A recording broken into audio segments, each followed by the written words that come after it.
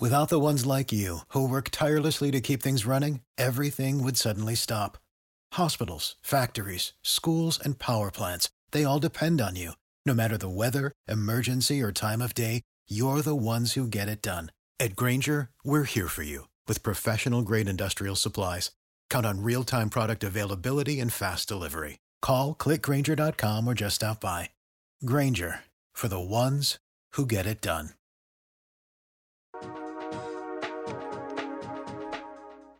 Radio.com.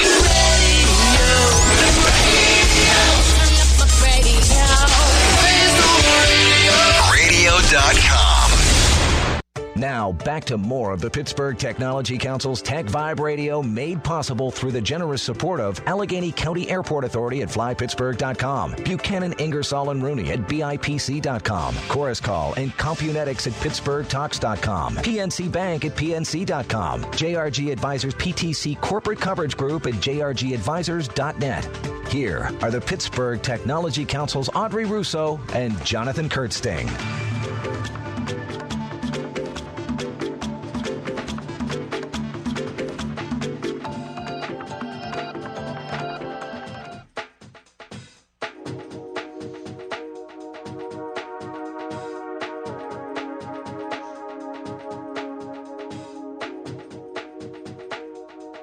This is Tech Vibe Radio, and this is Jonathan Kirsting. And this is Audrey Russo. Audrey, we've got a cool guest on the line. We're getting right into it. 3D printing. You know how I am about 3D printing. How are you? I get really freaked out because I think it's so cool. I'm surprised you're not doing more in your spare time. I wish I had the spare time to do some more 3D printing. But I like thinking about it, and it's great when we get guests to stop by the show and talk about it. And we have David Stockbauer. He is the Stratasys business manager for CADD Edge, and he is calling in. So, David, welcome to the show. Hey, thank you so much for having me. Absolutely. So 3D printing, I think, is revolutionizing manufacturing innovation across the board these days. Would you agree with me? Oh, yeah, absolutely. Not just manufacturing, but a number of other industries as well. Sure. Like what? What other industries? Well, a couple that come to mind are some far-fetched things like food and medical applications. Medical is an area where we're seeing tremendous growth. Of course. And we could talk a little bit about how that's revolutionary surgeries and other things like that. For sure. And what about fashion? Oh, fashion and art are a couple of interesting ones. In fact, there's some interesting art shows and fashion shows in New York City that have been recent productions of designers that have created styles on 3D printers. Sure. For sure. So David, I really want to make my own shoes. I want to make. I love shoes. Make my own jeans. You could 3D print them at some point. So, David, before we get into these really fun topics, tell us a little bit about yourself real quick and CADD Edge and the whole Stratasys line that you guys have. Sure. So I've been with CADD Edge for a little bit of time now. We're a reseller of Stratasys 3D printers as well as 3D CAD software. We've been in the business for just about 25 years or so, and I manage the Stratasys line, where we're selling 3D printers anywhere from about $1,000 or so all the way up to several $100,000. Wow, so you're covering the whole range from something that a small office or a home enthusiast could purchase all the way to the supersized every feature you can imagine. Right.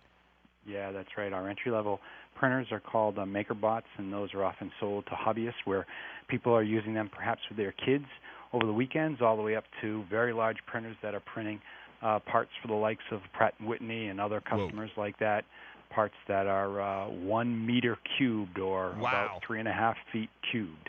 That's a big part that you're that you're 3D printing. That is, and that's why I find this so interesting is the range that's going on here. So it's everything from making a little plastic trinket or a keychain all the way to like parts of a turboprop engine or something to that effect, I would have to assume. Yeah, that's right. So traditional manufacturing techniques were often called subtractive because you'd often start with a block of material that you got to basically whittle away into your shape. And 3D printing is just the opposite. It's called additive manufacturing because you're building that part up layer by layer and just adding the material that you need. Exactly. So at what point did this really start catching on? I know that with 3D printing and additive manufacturing has been around for a while, especially with the big guys. When did it start coming down to the level where it's at the home enthusiast, the hobbyist level? Right. So 3D printing has actually been around for some time. It was invented in the late 70s and early 80s But it probably really took off maybe 10, 15 years ago when the price points got more and more attractive and the technology got to the position where it wasn't just companies buying printers to sell parts to other companies. It was actually individual companies buying printers to use internally for their manufacturing or prototyping needs. So what do you think is the most exciting thing about, like, for the next year ahead? Where do you see things headed? Because I say a year because things have changed that much. I chuckled when you said, like, in the 80s and 90s, people were, 3D's been around. And, in my mind, I can't even put my finger on anything that was 3D sort of made at that point. But I'm sure you have the history that you can point that out. But what's the year ahead? Is it going to be able to be in all of our hands? Good question. So a lot of people are wondering when everybody's going to have a 3D printer right next to their paper printer. I'm not sure that there's going to be enough applications to make something like that tremendously interesting. But certainly there's applications like medical that are growing very quickly. Right. I want to, like, 3D print some new fingers or something to that effect. But prosthetic devices that's what are I'm pretty saying, interesting, right? And like implants and things like that. Are those some of the what are some of the cooler things that are happening on the medical side of things? Right. So there's a lot of technology, a lot of advancements going on in direct bioprinting, where you're printing tissue. And that kind of technology is probably out there a little ways, probably several more years before something gets commercialized. Okay. But on the medical side, what is really exciting is that we've got a number of customers that are taking MRI or CT scans of patients, and then they'll convert that digital data into a model that can be 3D printed in multiple colors. Wow. And then they can put the actual organ in the surgeon's hand, and he can actually look at the patients from his inside out. Oh, no. Wow. Yeah, before he actually cuts the person open. That is cool. I mean, that's why I like it. It's so excited to talk about this type of stuff, because that is just amazing all the way around. Yeah. The benefit is that it cuts down on surgery times, and it obviously improves in the quality of the surgery. For sure. The surgeon knows exactly what they're doing before they go in. Right. So let's talk a little bit about some of the materials that are involved that you can 3D print with now and possibly in the future. And one of the bigger ones has been adding some metals into the mix. So give us give us a little tour, an overview of some of the materials that are being used and where it's kind of evolving to. Yeah, sure. So metals are something that's growing very quickly. Probably in the next year or two, there's a lot of advances in further higher performing plastic materials that are going to be able to be printed. And that's kind of an evolving story, and we see new materials coming out on a monthly basis in some cases, probably more practically on an annual basis. Okay. But on the metal side, that's a technology that's been around several years, and it's being used oftentimes for what we would call end-use parts. This is a situation where you're not just printing a prototype of an item that you'll later manufacture. Okay. You're actually printing the final used part, and that's often the case with metal. Right. I know there's a local company in Pittsburgh called Kerf Case, and they use the BoxZ 3D printer, and they're actually printing the harnesses for the phone out of metal before putting their wood inserts and stuff into it. So I think they're kind of a neat example as to how 3D printing is. They're actually manufacturing the part, 3D printed as the orders come in. So they're not keeping any inventory. As they come, they print. So I think it's just amazing for a small company to be able to make products, not keep a lot of inventory on hand, and print on demand and innovate on demand as well. Yeah, that's awesome. The design flexibility and the customization potential is unbelievable. And there's other ways to get metal parts, even if you're 3D printing in plastic. You can, for example, 3D print a pattern or a tool that you can later investment cast in metal. And that's a great way to very quickly get metal parts in a variety of different sizes and shapes very quickly from 3D printing. Absolutely. Now, Well, what do you think the skills are for people that, if they're interested? We work a lot with younger people and, people in universities.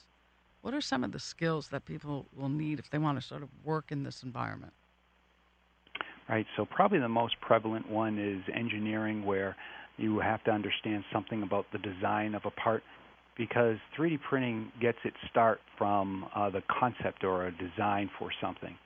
So having those skills that expose you to the ability to create a new design or could customize a design to some kind of application where it's useful, that's where we see an awful lot of benefit in that kind of thing.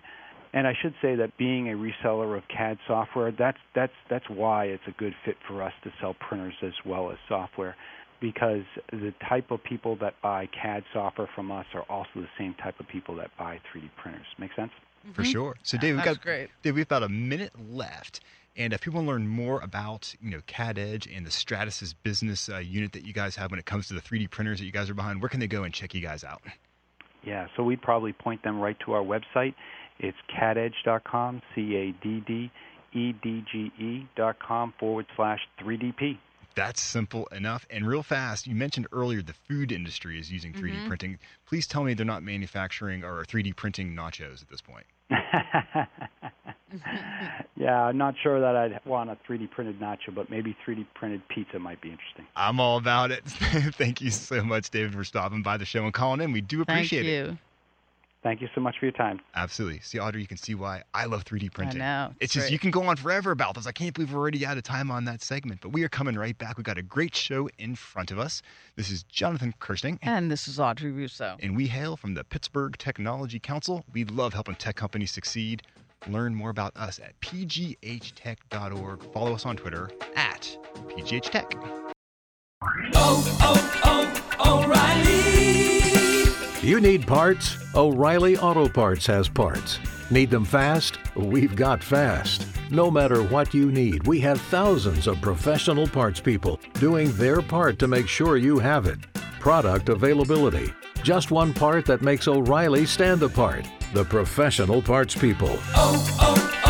O'Reilly Auto Parts.